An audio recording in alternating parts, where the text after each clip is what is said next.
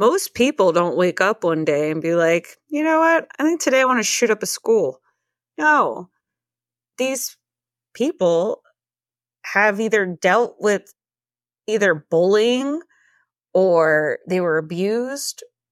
It could go down the list. They were dirt poor, and there's just so many different levels.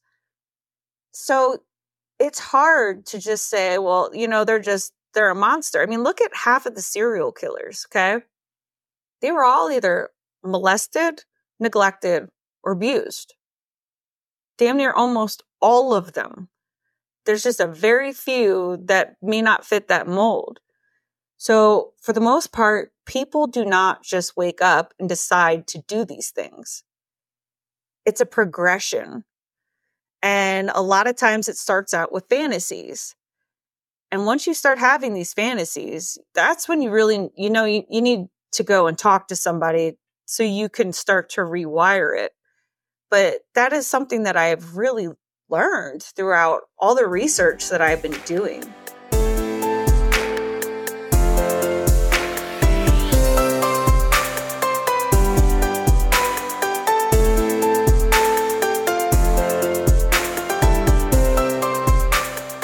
That's Tiffanie Richards, a survivor and an advocate and the host of the True Crime Connections podcast, a podcast that's about so much more than true crime.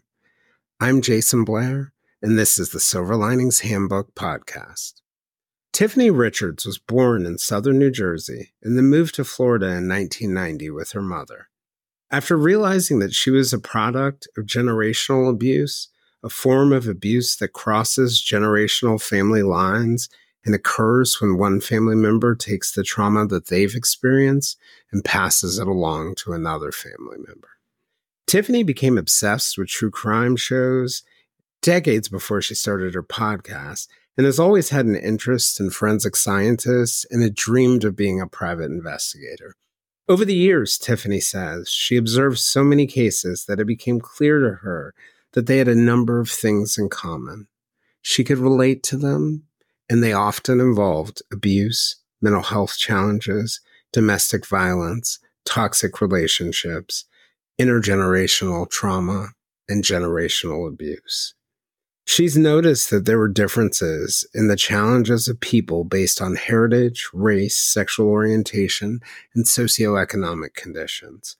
Being a survivor herself, Tiffanie saw the importance of helping educate people on the risks, the rewards of healing, leaving, letting go, and moving on.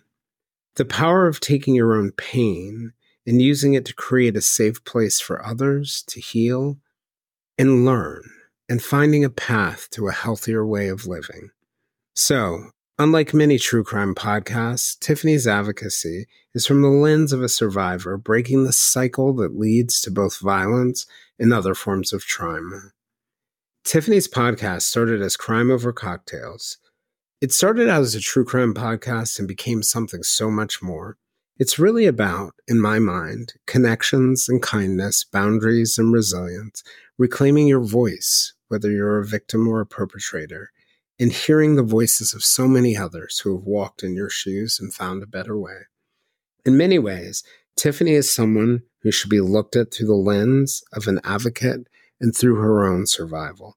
On her journey, Tiffanie talks about how she was a witness to her own transformation, from what she calls a, quote, deflated soul, to what she believes now is, quote, an awe-inspiring force.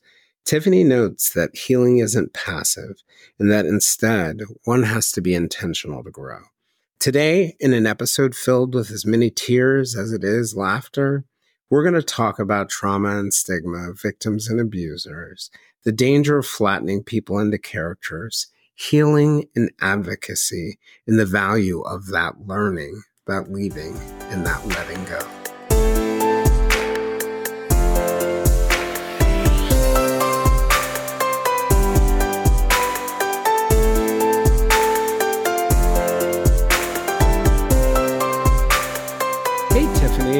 I just wanted to thank you for coming on the podcast and just mention, I have had the pleasure over the last few, I don't know, has it been weeks? It's probably more than weeks, of catching a number of your episodes.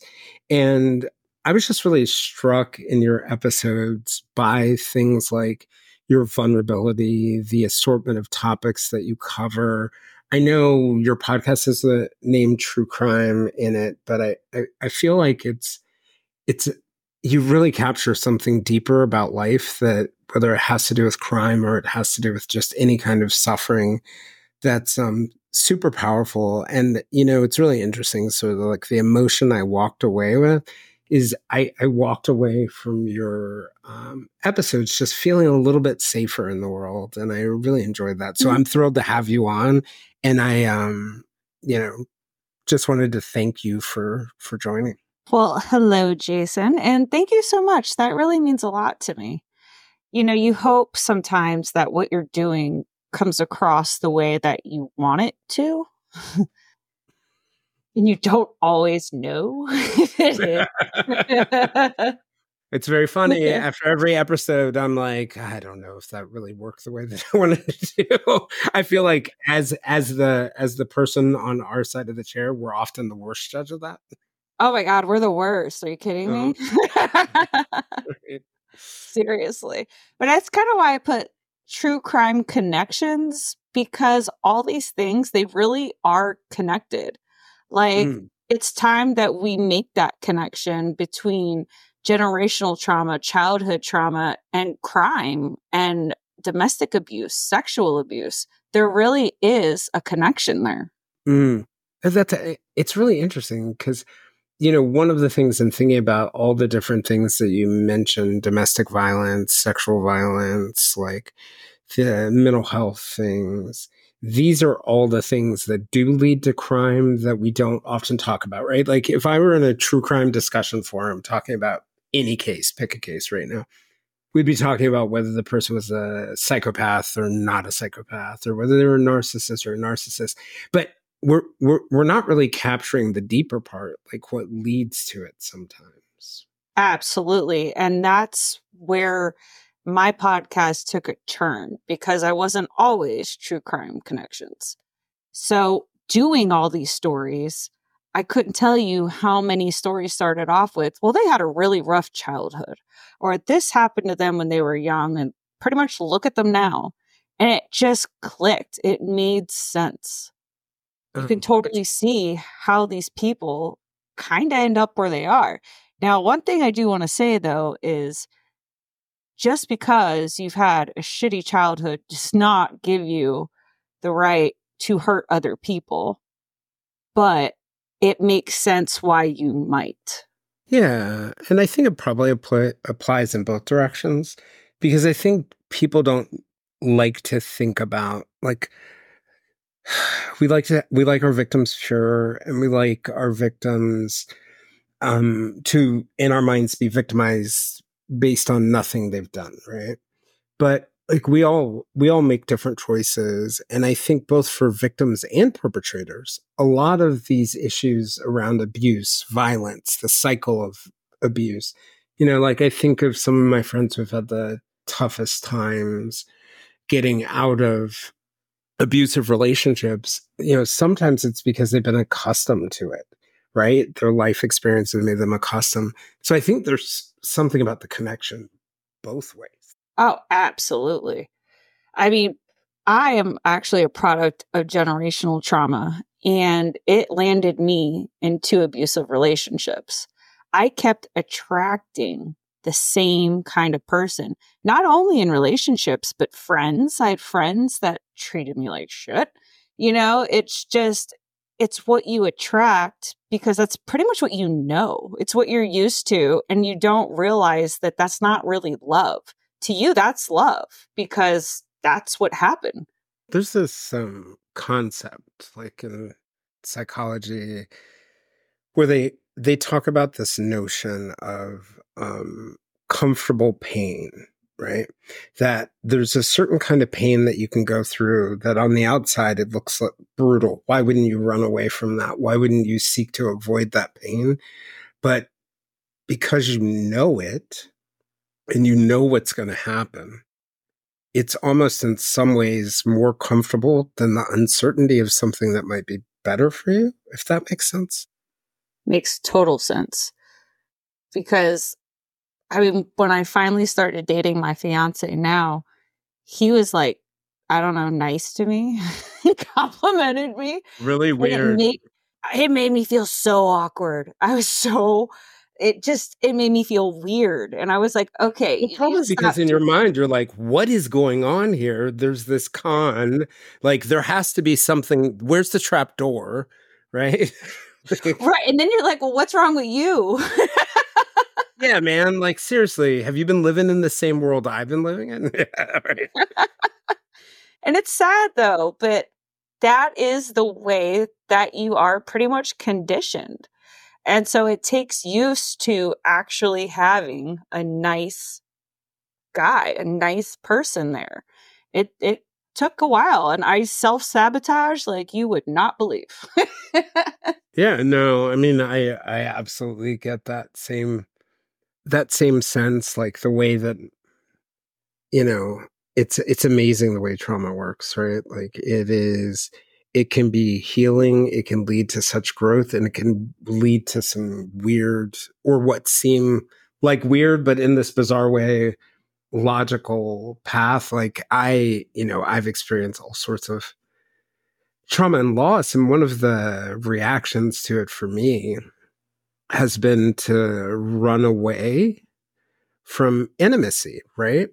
So the more I care about someone and the closer I get to them, the more I want to run away. And then I eventually run away. And I was telling my therapist at one point, I was like, yeah, this just only really happens in dating relationships. And then she started pointing out how it happened in some friendships. And then she's like, and by the way, your mom's dying and you're kind of doing it to her too. And that really caught me because I was like, oh man, I am so conditioned to run away from anything that's good because losing something good would hurt so much more than losing, you know, a not so good person, mediocre person. Then I can kind of walk away and be like, yeah, whatever.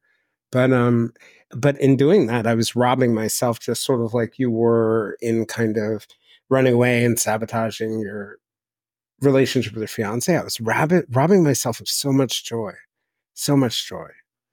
And I think, like, even talking to you about it right now, I think having these conversations is so important to people like you, me, and the people out there, so many people out there. It's just so important to finding a path to heal and believing that you can heal. Oh, for sure. I mean, I honestly think by the age of, I don't know, maybe 18 to 21, pretty much everybody has been through some shit. You know what I Mm-hmm. mean? Mm-hmm. Everybody carries some kind of trauma. Everybody does. It might not be a crime, but it could be that, you lost somebody that was super close to you and you just never got over it. It could be, it could be that you grew up in the foster system and you feel like you were abandoned. There's just so many different levels of trauma. Mm. And I think it's nice when you can hear other people's stories because it kind of humanizes you in a sense. Like there's nothing wrong with me. I'm not damaged goods. I'm Yeah. working through my shit. Yeah, yeah, yeah. And I think also sometimes, like, when you're going through it, right? Like going through the ringer with your trauma, you feel kind of like terminally unique. Like in business, there's this thing where they call it imposter syndrome. So like everybody's sitting around the conference table, we're listening to somebody talk, and I'm convinced I'm the only one around the table who doesn't really know what's going on. But come to find out, most of the people around the table have no idea. But I think there's something with trauma where you feel so terminally unique that you are so unbelievably broken and beyond repair. Like, I mean, for me, like, since we talked about relationships, I've always felt in my life that when it comes to romantic relationships, that I'm broken. And I think some of it is being sexually molested as a child. I think some of it is just like my sexual orientation because I'm demisexual, so it's really hard for me to develop sexual attraction to people. I think some of it is later traumas, but I feel like it has caused me at times, not every time, to pick the wrong people and to extend that cycle of trauma. You know, the funny part it was like the two really good relationships I've had in my life since I was a teenager. One was with someone who had known me since we were 14 years old. So there was no bullshitting or running away. So, and then the other one was just somebody who had sort of like pushed their way in and saw right through me immediately. But like if I had a choice, I probably would have not picked either of those paths. I mean, I had a choice. I had agency, but you know what I mean? Like, if I could have hidden myself, I would have. Right, I get that. I mean, shit. I wish I didn't date the people I did too. But honestly, that's how I think you learn. You learn about yourself. You learn about what you've been through. And what happened to you is 100% why you are that way. Because they took something that didn't belong to them. And you hold that. That's an And interesting I'm idea. sorry that Like you you went hold through on that. to it's I was talking to my brother recently and we had I think we'd gone out to dinner or we'd gone to a movie and he turned to me and he asked me, like, were you sexually abused as a child? And I was like, yes, it's true. And in his mind, he was like, I swear I thought that happened. And I remember that happened. And I was saying to him, right, that it's fundamentally changed us. You know, we're sitting here and we're talking about problems right now in relationships we have with people and not just romantic relationships. And it was like, listen to what we're saying, right? Like everything that we're struggling with, like not everything, but many of those things can be tied back to those moments. And so maybe it's time for us to take some time to heal and learn about those and face. Because for so long in my life, Tiffanie, I was afraid to say the phrase I was sexually molested because it felt so emasculating to me. It felt so unbelievably emasculating to me. And then, life battered me around and I realized actually my sexual molestation probably increased my empathy, my caring for people, my desire to help people, my understanding in situations where my friends had been sexually abused, my advocacy for people. That this thing, yes, it does have to do with a lot of the challenges, but God, does it have to do with some of the most beautiful strengths too. I wish it could have been 100%. another way, but yeah. How long did you keep it a secret for? Interestingly, not very long because, it's timeline as a kid, but I ended up walking out and I don't know whether. So the way it went down essentially is that the person was sexually molesting me and other kids. And I never said anything about it happening to me, but then I walked in on it happening to another kid. And then I told my parents then. Mm. So it was seeing it happening to someone else that triggered me. Good for you, because you know it's wrong. That person knows it's wrong. And I think Problem inside I knew it too, but Oh, of course you did. you don't want to get the person in trouble. You don't want to, you know what I mean? You don't want to upset your parents, all sorts of things, but there's just something about it happening to someone else. Especially witnessing it, right? Yep. it's the power of getting your voice back. It's about getting your power back. And that is what is so empowering about all of it. Because there's people who have probably had it a hell of a lot worse. And you can't live in that space. You can't, because it will eat you alive and nothing good will ever come out of it. So you have to face it. You have to realize what you've been through. And then it's almost like you got to rewire your brain. Mm. Do you, yeah, so I forget which book it was that, uh, Maya Angelou, yes, the cage, where the line, the cage birds sing.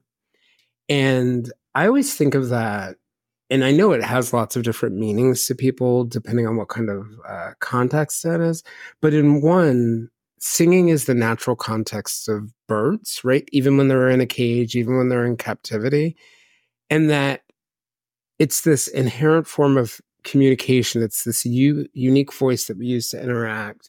And I don't think it's a coincidence that so many metaphors for things like domestic abuse, sexual molestation involve like hands over mouths or even missing and murdered Native American women. Pick your topic.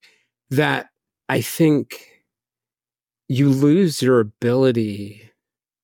It's this almost kind of oppression, right? You lose your ability to sing. And I think getting that voice back, I think is super important, but I think it's really hard to do it on our own.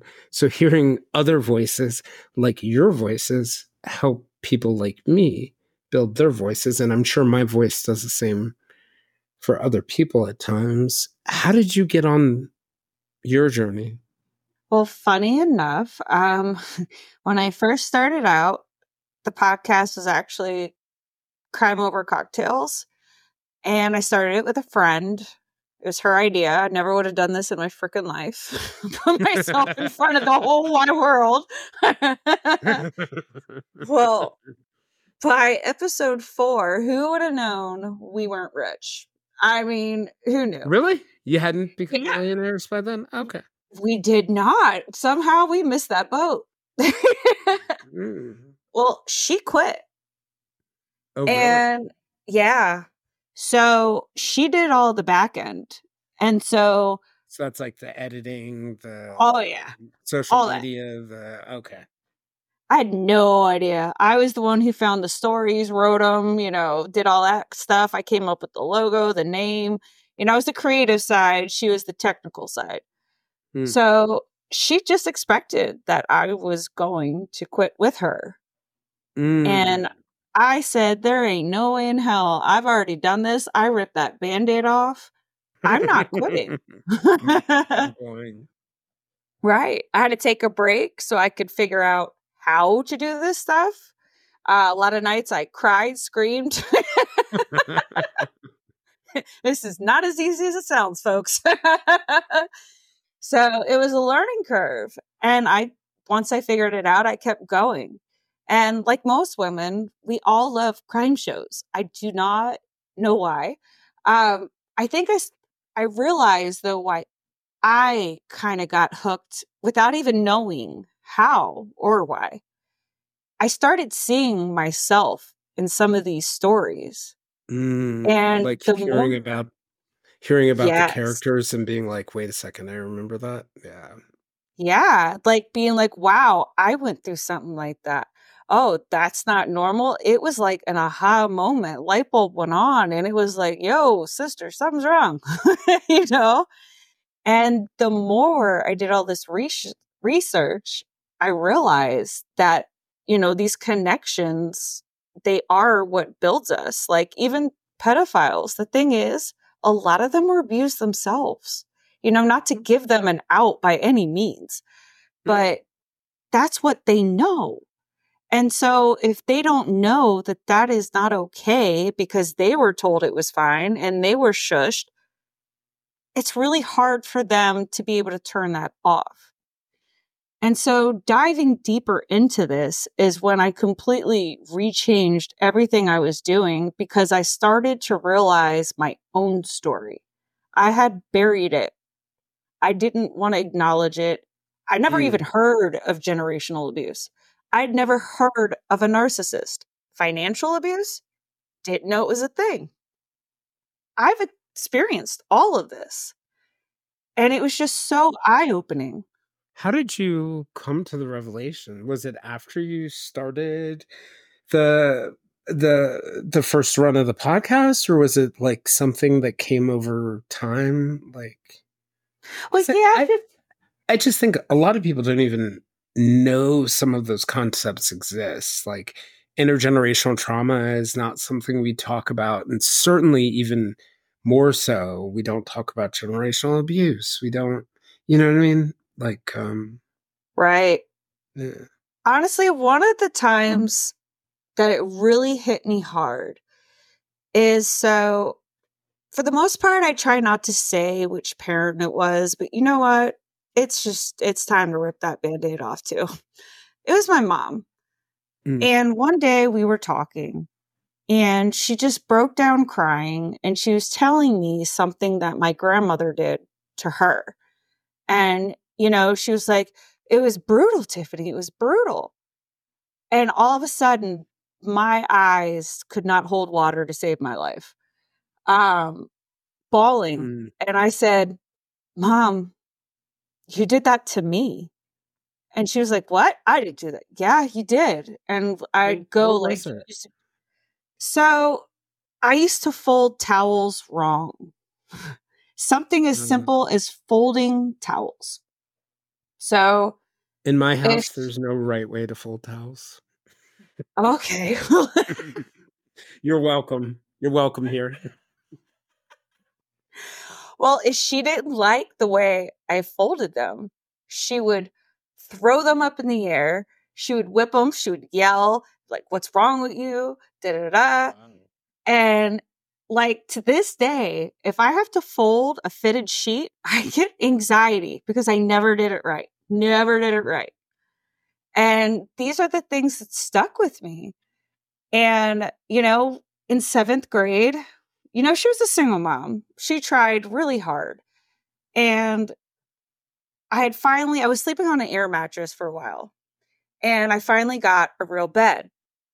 So, you got to clink the little metal pieces together to make the mattress stay. And I was Yeah. having a hard time. Yeah. Like for some Most reason kids I don't wasn't put together their own beds, but okay. right. So I had a hard time with it. And she came in and she told me I was more trouble than I was worth. Whoa. That never left me. Never left me. And she, of course, doesn't remember it, but What do you think it was about it? I don't know. My grandmother was pretty brutal. So she was a piece of work, man. She's the only woman I know that when she passed, she left an IOU in her will. An IOU? Yes. I swear to God. No way. She told my uncle that he owed her money. Shit, you not. Oh my. Grandma. Yeah, like Grandma. I'm saying. You got a bigger problem. You're dead. I was just like, who does that?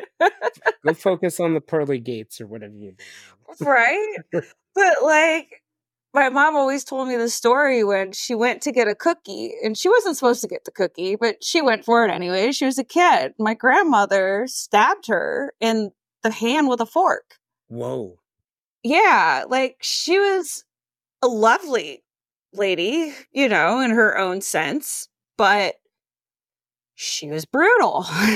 It's And interesting you say that about her being a lovely lady. I think that's one of the deceptive things about abuse. I mean, we sometimes talk about this with men and women, but we don't talk about it inside families. Like, I think of people I know, friends, who have some of the most abusive parents emotionally abusive parents or otherwise abusive parents have, they're perfectly lovely people.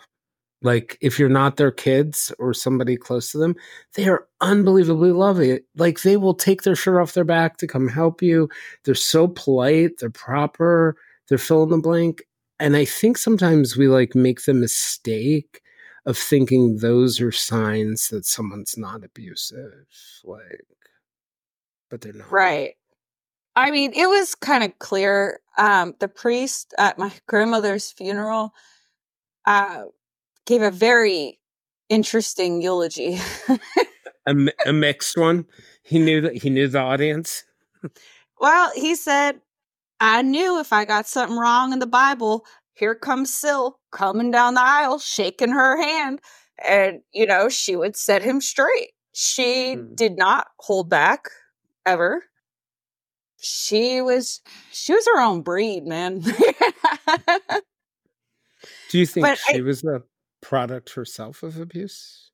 I do, because I asked my mother that, and that's another kind of like aha moment, especially when I saw my mother break down crying when she realized that she had done that to me.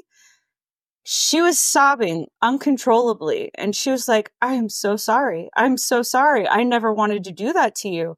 My mother did that to me, and I always said I wouldn't do it. So without her even realizing what she was doing it. And so as time went on, I asked her, was like, great grandma, like, was she like that? And she's like, oh yeah, very stern, very to the point. And so that's the day I forgave my mother for my whole freaking life. I did not really like her for a very long time. And it was kind of a relief to me to see her break down like that, because I always thought in a way she hated me deep down. And wouldn't And have cared that much that you were hurt. yes. And it kind of was like, wow, she didn't do these things intentionally. I Because just she thought, hated you. yeah, right. She did the best she could with the tools that she had. And those were the Exactly. tools she had. Yeah. Yep. That must have been a momentous moment for you. How long ago was that? You ready for this? About maybe 2 years ago. Oh, so it's not too long. It must have been awesome for you though to recognize that. Like, did you, when you were younger, did you internalize this? Like, make this a matter of your self-worth? Of course. She told me I was pretty much worthless. And I believed that. And then I dated men who told me I was worthless. I had a best friend who told me I was worthless. So the pattern was always there. So of course, you're going to start to believe it. You said the thing before about how you felt that some of it was that you attracted people who were like that and who were abusive.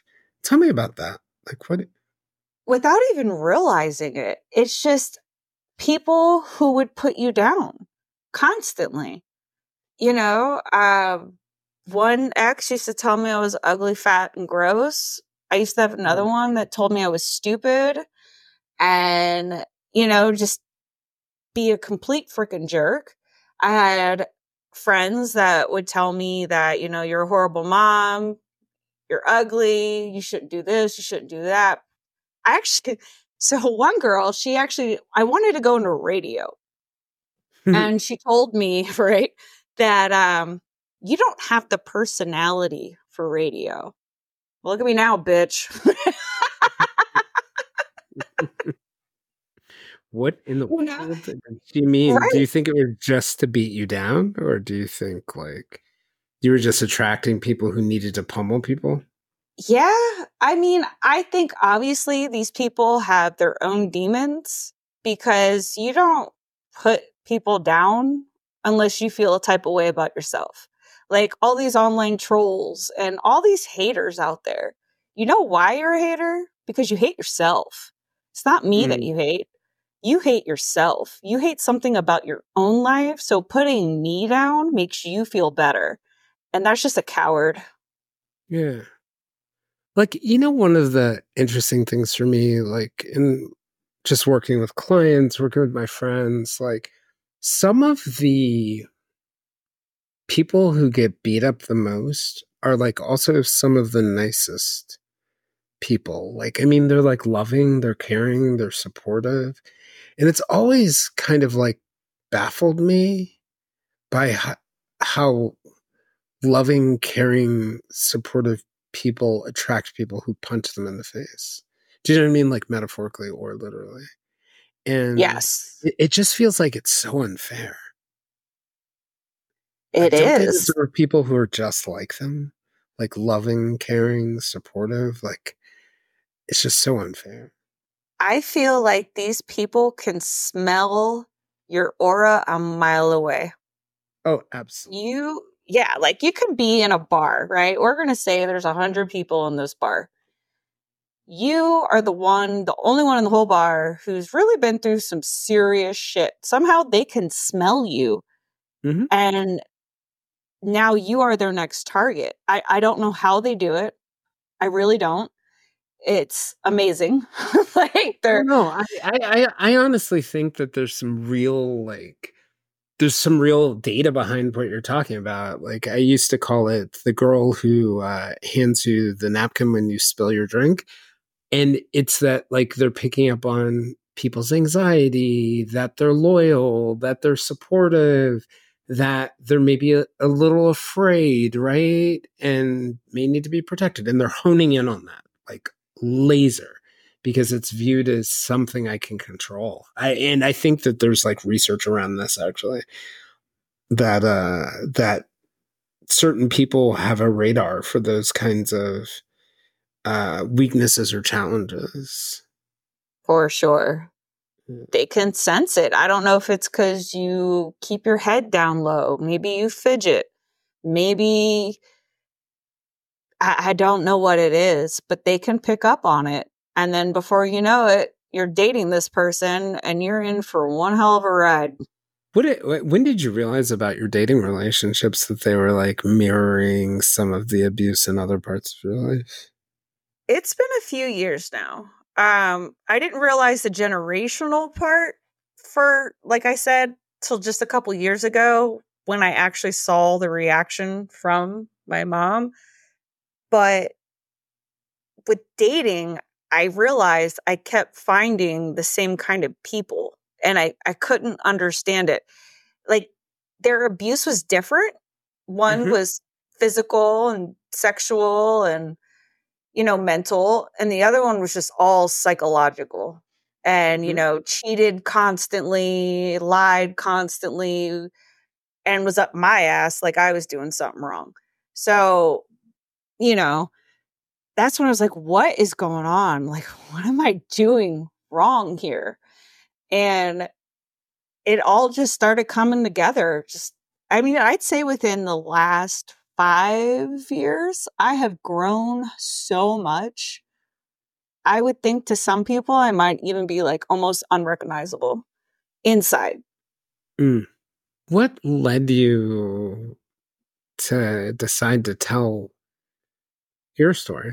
Like how do you, because it's one thing to like come up with revelations about yourself, right? Like, I think of my trauma as like, there's some socially acceptable traumas. I was a reporter. I saw lots of dead bodies. It really impacted me. That's socially acceptable to talk about. I was sexually abused, less socially acceptable to talk about. Domestic violence, totally not socially acceptable to talk about. By comparison, I mean, or it's not polite dinner conversation.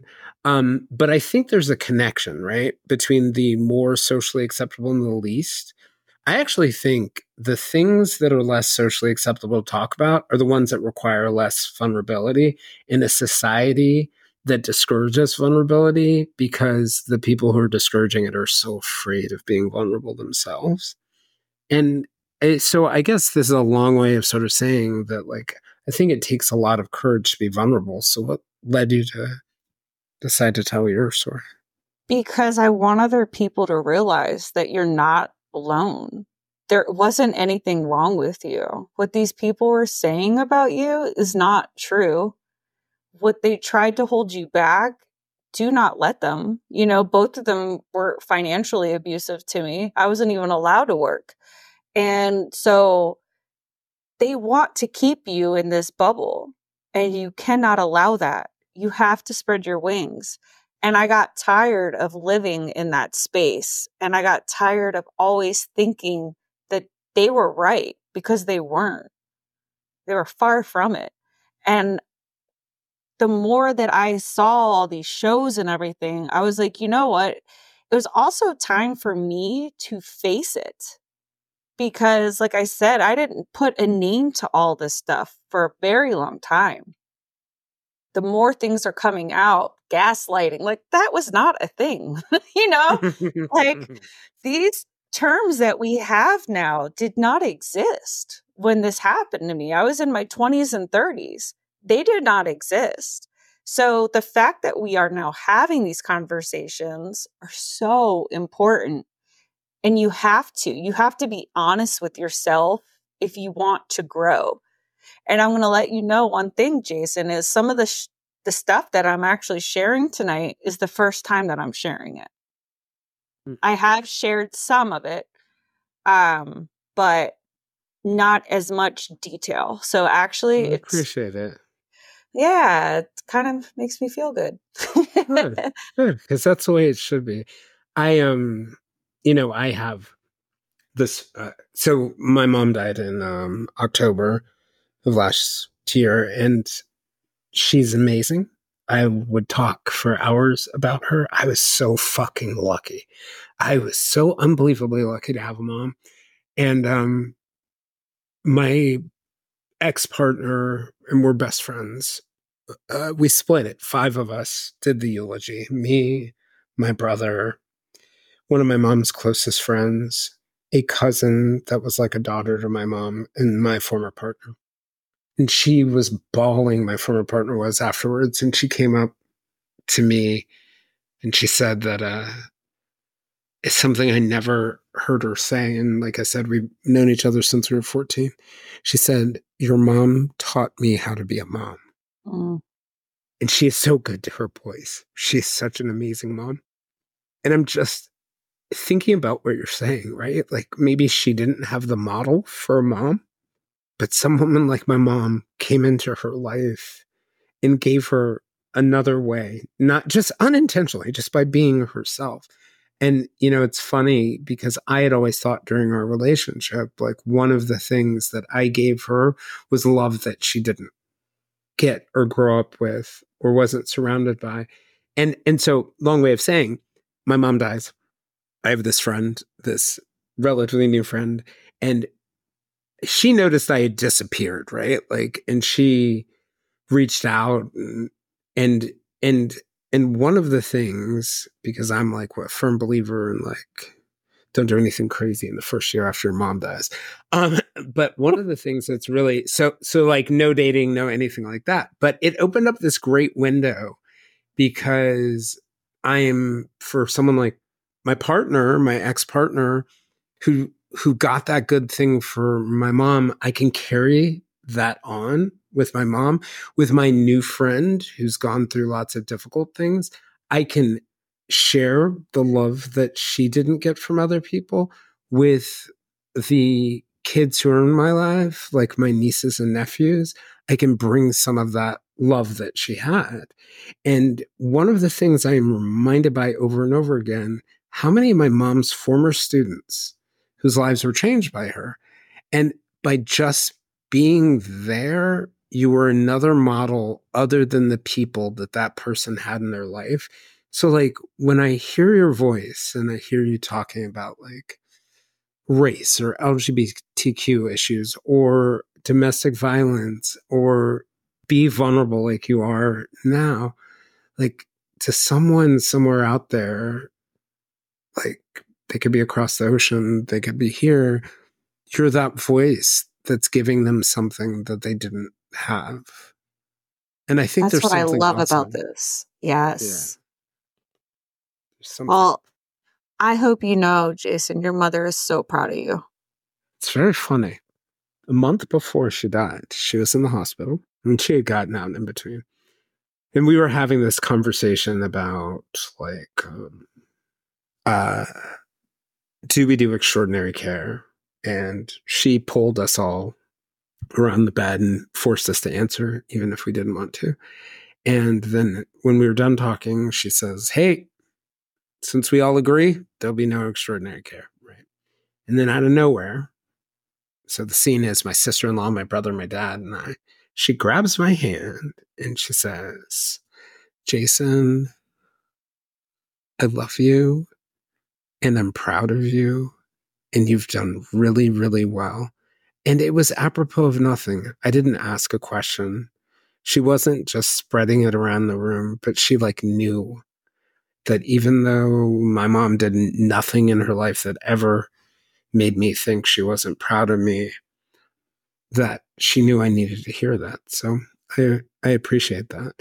But I think I want to carry that legacy on by being able to be that, going back to our cage bird singing, to be that voice, like your voice, like her voice. The more everybody can speak up, own your truth, you can move past your past. It's possible to have a fantastic life, even if you've been through some horrible things. That does not define you. Mm. You are not your trauma. You didn't ask to be abused. It happened. You learn from it. You grow. Every day you grow. Like, this is not a one-stop shop. Like, this is a forever journey. You're going to have bad days. That's I, okay. It's called I would, life. and I think as you embrace it, right? Like what I've learned is that my trauma is the best of me. It made everything I love about me right now. Yeah. Like I think without my trauma, I probably would have been like pretty arrogant, narcissistic. Like I am full of myself. I do think I'm really smart and funny and all that stuff. I think I would have been a horrible human being. I No, really you do. wouldn't. No. Yeah, no. You should ask. No, and I definitely don't wish trauma on anyone, but I will say, how about this? The growth that came from it has been probably a gift to at least my small section of the world. Well, I am honored that I am part of your circle. And I think that you are freaking amazing. So, Oh. Well, welcome. Here's a ticket. I was going to ask you just one thing about podcasting. I was having this cool conversation. I was being interviewed earlier today on a new sort of YouTube channel by a guy I really like named Mike Early, and it's Just Legal History podcast. And one of the questions that he asked me was, are podcasters in the true crime space, like, are they journalists or they whatever? And I was like, well, I think they're like four big buckets you can put them in with a little bit of crossover between the buckets. You have people who are doing it for entertainment. You have people who are journalists, right? They're investigating something or they're reporting the news. You have analytical podcasts, like people who are analyzing. They're not necessarily doing their own reporting, but they're analyzing things and providing commentary. And then you have advocacy, right? And like all of those can be educational. So I'll say each of those can, like even the entertainment ones can be educational. But one of the things I've noticed is there is a small but new crop of podcasts in my mind that are in this true crime space. And they are, they're advocating for a better way of living, but there's something like slightly different in the sense that they're not like the end goal. And I feel this way about your podcast is that the end goal is that people will walk away with a little bit more safety, a little bit more health, a little bit more love. And I'm just wondering whether you think this is, I feel like it's unique in the space. And do you feel like this is something that we should or we are going to see more of? Absolutely. I've already seen, ever since I have started my journey, I've already seen like more of this starting to pop up, because these are stories that they make people uncomfortable, but they're stories that need and deserve to be told, because this is real life. This happens. It happens in every country, to every color, to every gender, it does not matter. Abuse does not discriminate. And it's just so important that we realize it and we start the process. You can't stay stagnant. It's all about your why, you know? And there's a cost, right? Like, yes, very much about the why. There's a cost to not doing it. And so like I just think about like the example that you gave of those relationships, or me in my pulling away.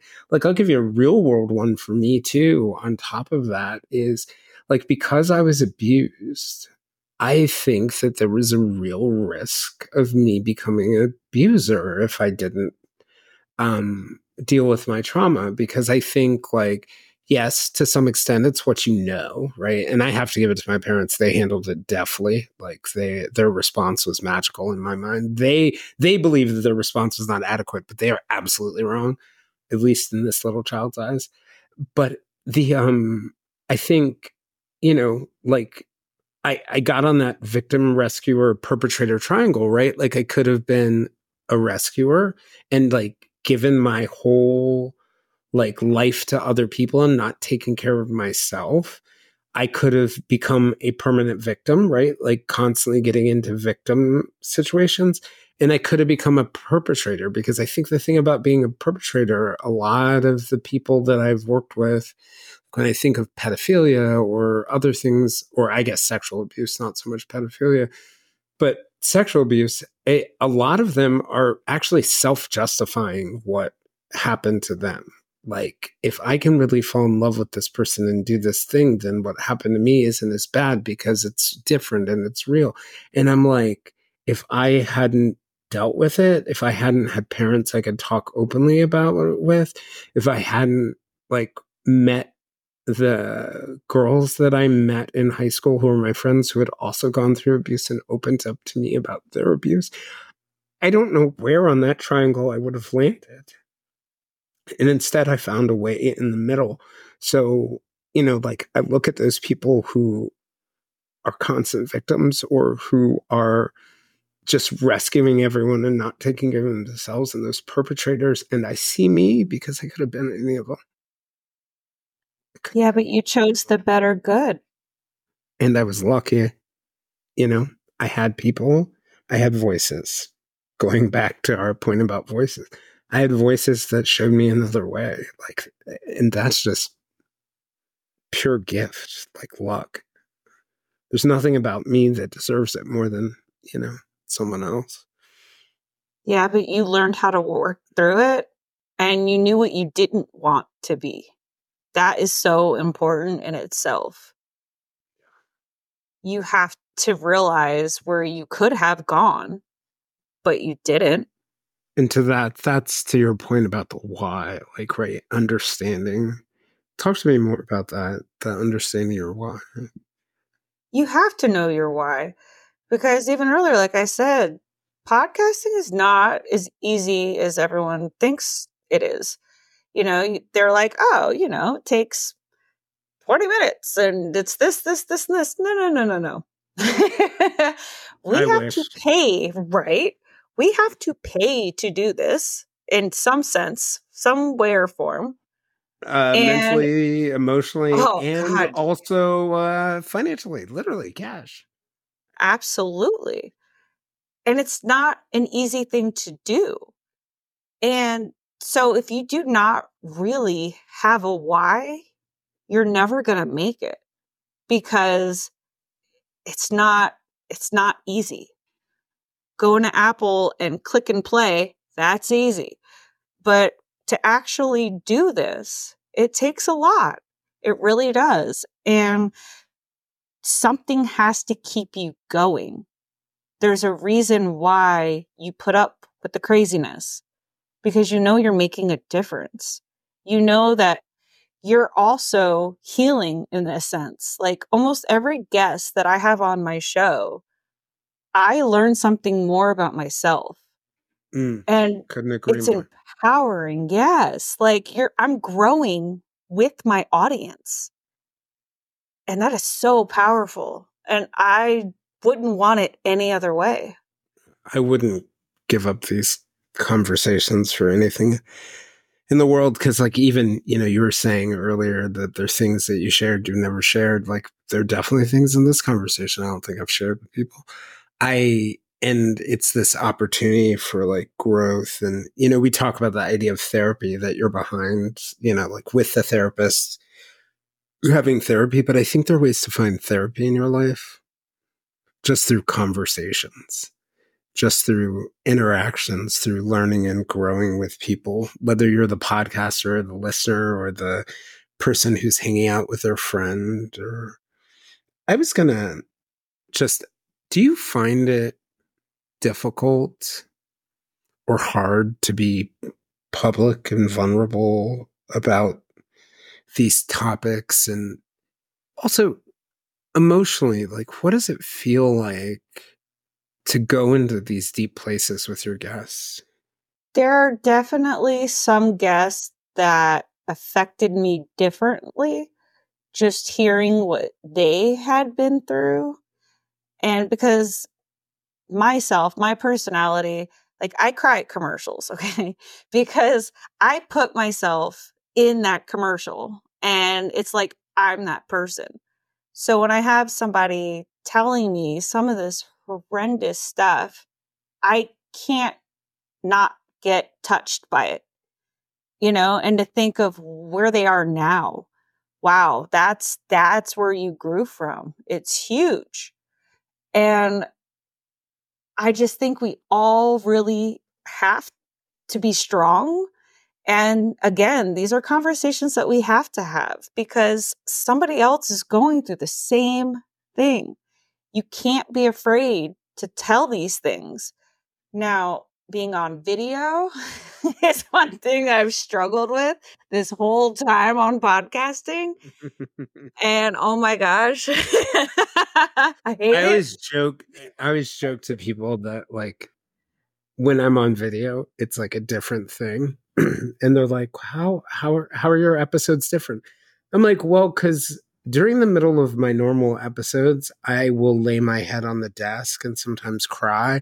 I will lean into the back of my chair so far. I'm like, it's just not video appropriate. Right.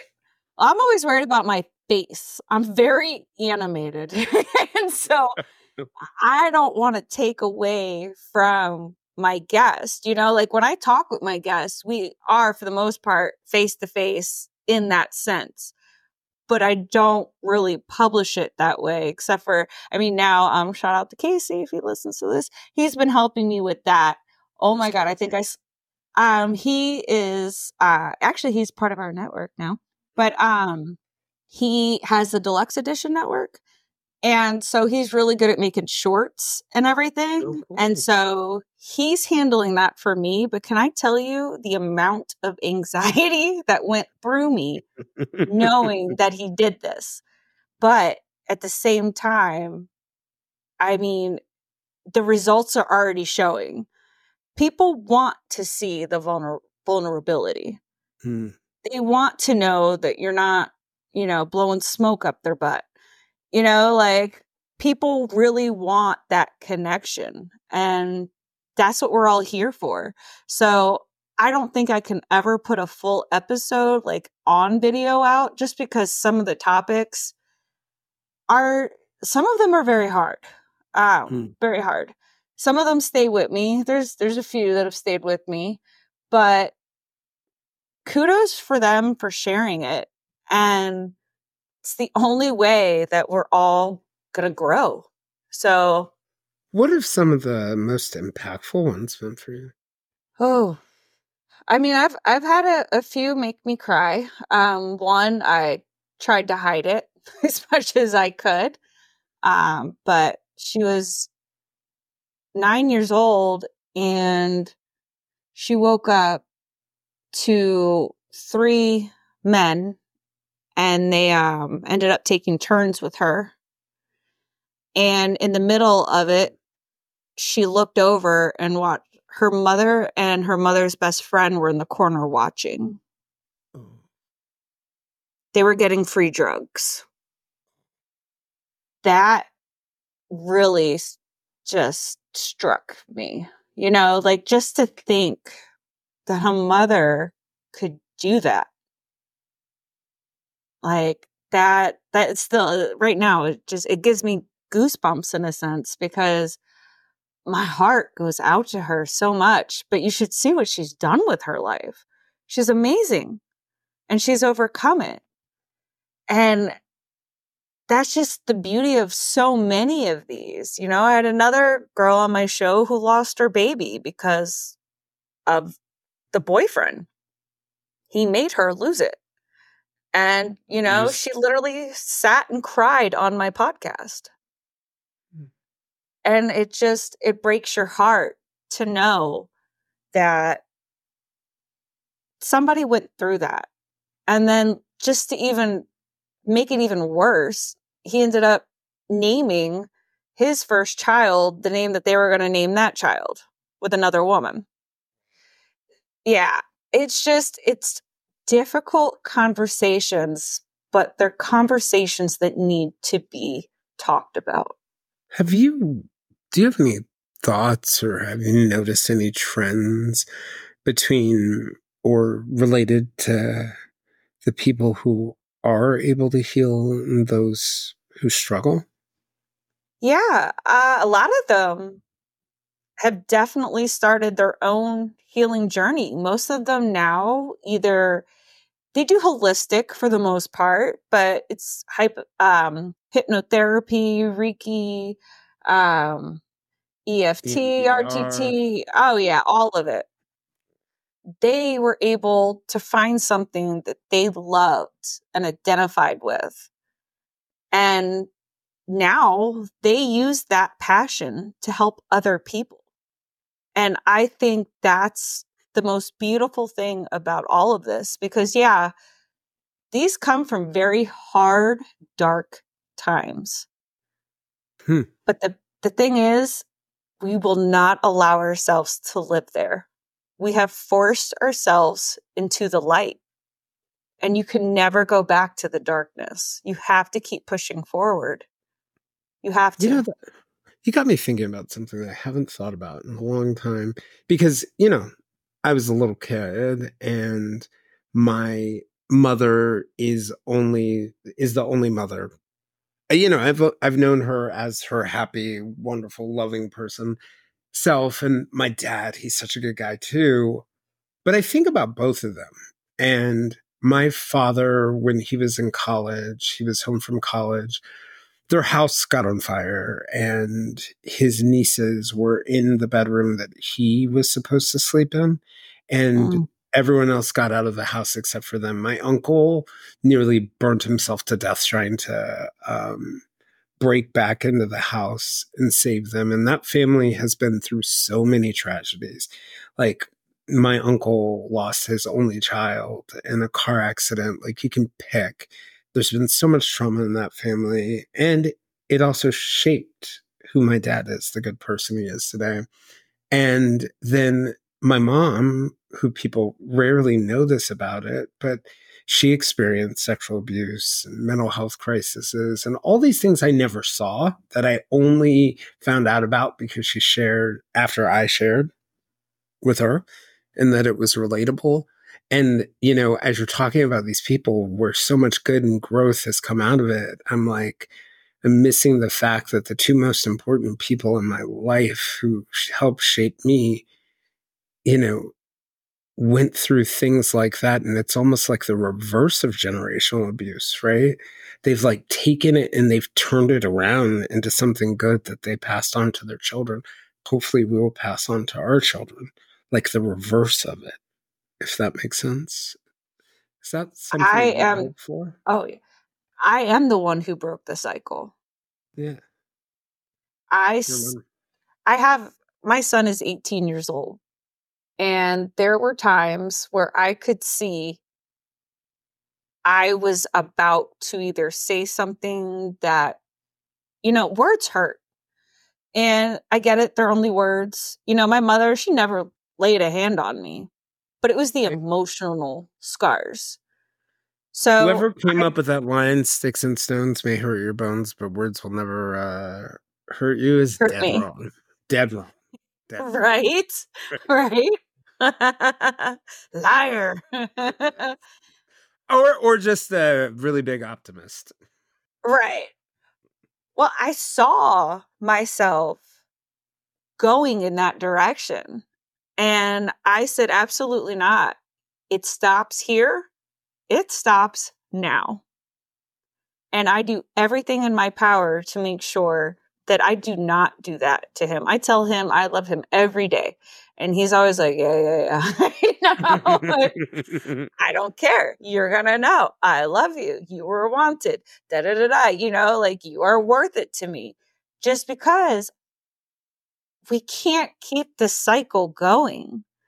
I mean, And why half of miss my an family. opportunity to tell Right. somebody you love that you love them? Yeah. You were Life's saying half of short. your family. Well, yeah. I mean, my grandmother had 4 kids. And so they're all fucked up, you know? Like, so in their own ways. So you have to be the one to stand up, notice it, see it, and change it. Be the change. Hmm. One of the things, like, as somebody who does interviews, like, I think of myself as just like a vessel, right, for other people's stories, a facilitator, right, of other stories. But, the more people make comments, I realize I play an active role in it. One of the things I've been thinking about is, like, what is, I'm going to throw this one to you, but, like, what do you think your responsibility it is when it comes to helping people tell their stories? To not judge, to listen. You cannot judge somebody that you did not walk in their shoes. So nowadays, like if I hear a story about somebody who did something horrible, instead of being like, wow, they're a monster, da da da da, I think, I wonder what happened to them. How did they get there? Yeah, and I think the same thing even happens to victims. I had a friend I was talking to recently who's been in, like, domestic violence and relationships, and she was talking about it, and she was telling each of the stories, and at the end of it she would say a comment, and I don't, like, maybe half jokingly, about how dumb she was that she didn't learn the lesson each time.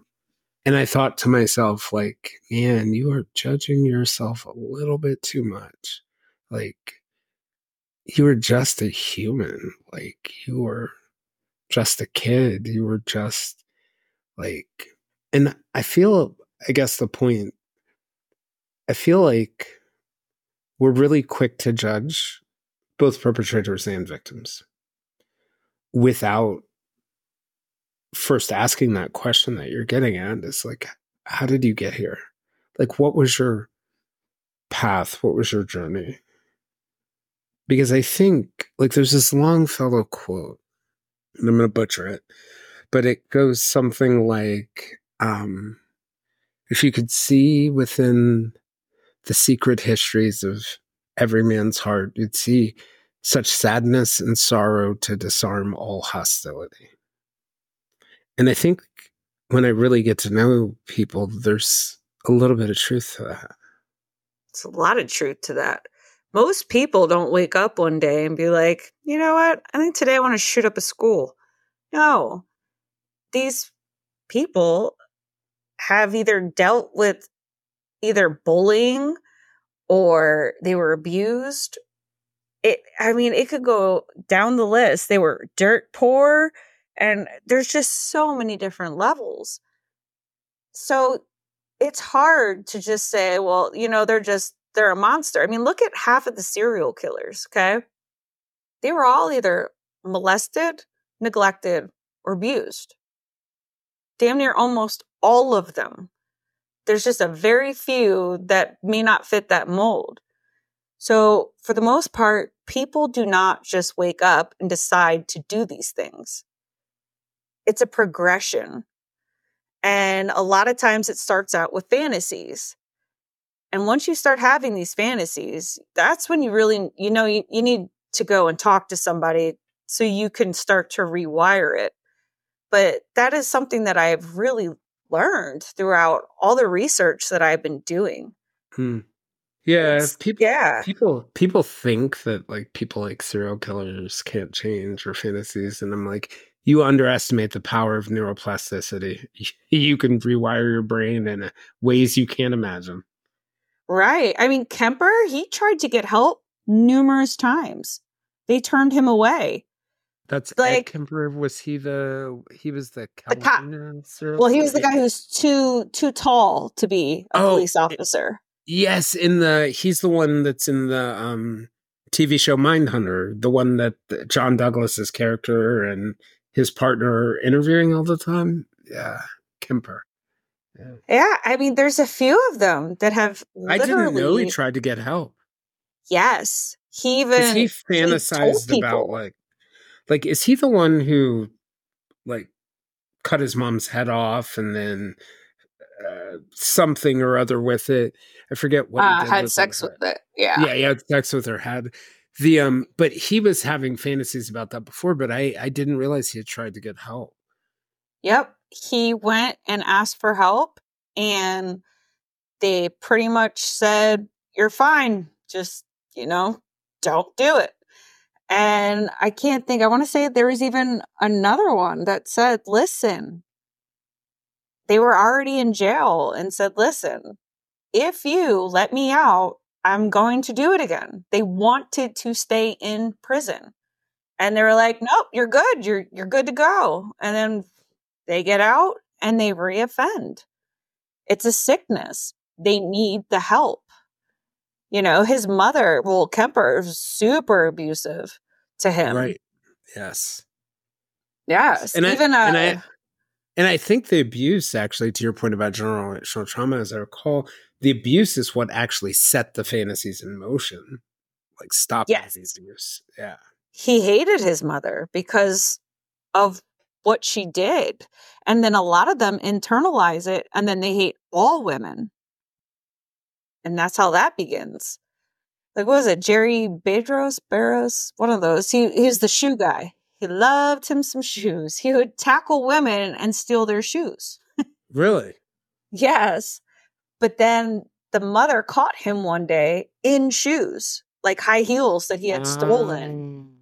And she literally like just put him down 100 ways. And after that, he started killing people. It's just, these are cries for help, and people need to listen, especially if somebody tells you, I need help. You have to listen. Why do you think like we choose to ignore those parts of perpetrator stories? Back then, people didn't talk about this stuff. I mean, we're talking back in the 60s, 70s, 80s. I would say like the whole mental health, the Me Too, all of this stuff within the last 10 to 15 years has taken a huge turn. I mean, back in the day, we used to call them shrinks. And you're going to go to a shrink and you're going to lay on a Mm-hmm. couch and you're going to tell them about your life. So nobody wanted to do it Sounds because, frightening. right. Now you're labeled as a crazy person. And it's not the truth at all. It just means that you want to get better. You want to work on what is not working. Mm.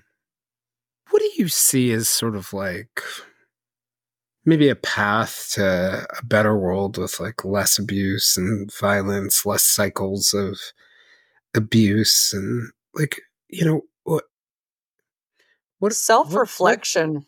yeah.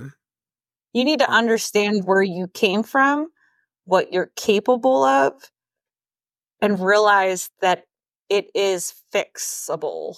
Like I actually started a nonprofit called the Crime Connection. And I want to start talking with new mothers, pregnant mothers, or parents, really. I mean, it goes both ways, but if you were a product of abuse, so you do not repeat it. I think if children are grown up in a more loving atmosphere, we will have less destruction, because almost every person, all the people who shoot up the schools, the serial killers, the abusers, that is something that they have carried with them their whole lives. And eventually they lash out. So if we can cut that down, I understand, like, nobody's ever going to be perfect. If you make $8 an hour, you're probably going through some shit if you have like 6 kids. So times are tough, but you have to realize what you say can last a lifetime. What you do can last a lifetime. And the next thing you know, your kid's going to prison because they just shot up a mall or something. Mm. It can be preventable, at least to a point. Now, there are just evil people out there, but for the most part, these all stem from somewhere. Yeah. Yeah. I always wonder about evil, whether it's just that we haven't figured out what the thing was. I think it goes I both ways. yeah. I So Toni Morrison wrote this novel, The Bluest Eye. And the phrase "the bluest eye" in the novel, it actually has to do with it's a symbol for whiteness in it, and the ultimate desire of the central character, due to her she's Black and she's grown up in a society that values whiteness, right, as the supreme positive characteristic. It's the bluest eye. And I always think of that sometimes, like when I'm thinking about victims, like we all have our like little bluest eye, right? Like we look at what's happened to us, we look at our imperfections, and we wish we were that other person. And what I found over time as I've looked at the the bluest eyes in my life is, oh no, they're just like me. And they're just like me. And I think one of the things for me is like breaking down this myth that suffering isn't universal, that we all suffer. Like that is not just a part of life, it is a instrumental part of life and growth. And I just wonder that if we could look at everyone and say, everyone suffers, that a lot of those fights, those battles, that judgmentalness that you're talking about, if we could accept that we all have that bluest eye or don't, that there would be so many more bridges between us on the way to that path. But let me give you a chance to share like any closing thoughts you want to, or any message you want to give people. I would like to say that hurt people hurt people. So it's time that we start to heal the hurt. And it's time that we come up with different coping mechanisms from when we're mad, we're angry, we're frustrated, we're sad, that we're not taking it out on people that don't deserve it. A child who is 6 years old cannot help you because you cannot pay the light bill. So do not take it out on a child. I know that is so much easier said than done because we're humans. Our emotions sometimes fly off. But it's just to sit and reflect. Sit with your thoughts before reacting.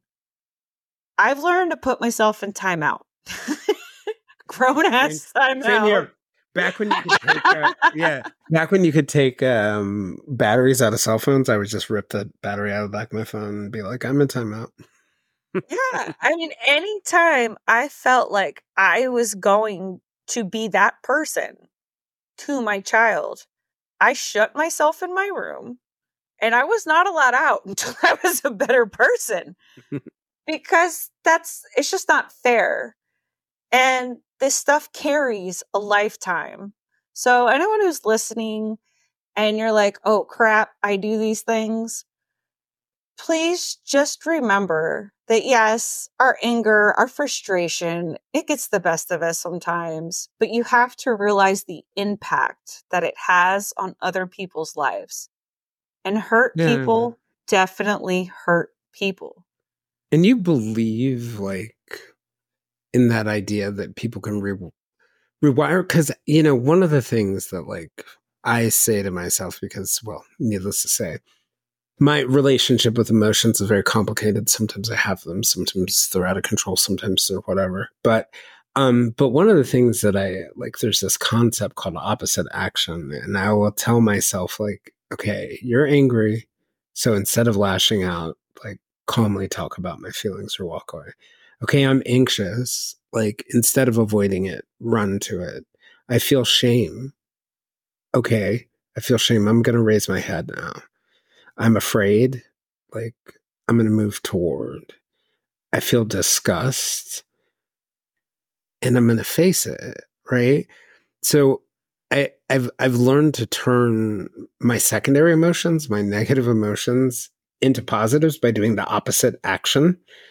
And I think there's like a real truth to that idea that for people who think there's no hope for them to change, that you just have to do the hard work of rewiring. Do you believe that there's a 100%. chance? Okay. 100%. If you do the work, you put in the work. I think honestly, people do not want to face what they need to face. That frightens them. But what you're doing is more harm than good, not only to yourself, but other people around you. So it is so important to put in the work to become that person that you want to be. Stop being afraid. Stop being angry. It's going to take time. You're not going to wake up one day and be like, ha, look at me, I'm healed. No, it's a process. It's a long, lifelong process.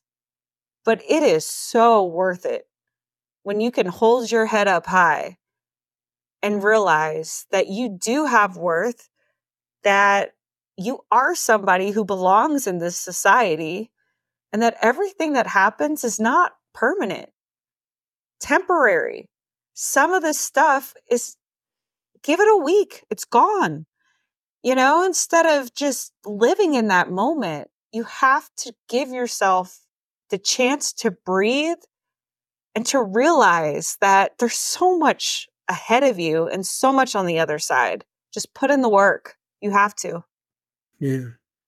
Now, I may not believe in the words will never hurt you, but I do believe in all wounds heal with time. That part I believe is true. Well, Tiffanie, I just want to thank you for coming on and sharing and being so open. And it's nice to have someone to be vulnerable with. Well, thank you for having me. If you want to join us for more discussions with us and our other listeners, we can be found on most social media platforms, including a listener-run Facebook group called the Silver Linings Fireside Chat. For deeper conversations with our guests and live conversations with other listeners, you can join us at our Patreon at www.patreon.com/The Silver Linings Handbook. This is Jason Blair, and this is the Silver Linings Handbook podcast. We'll see you all again next week.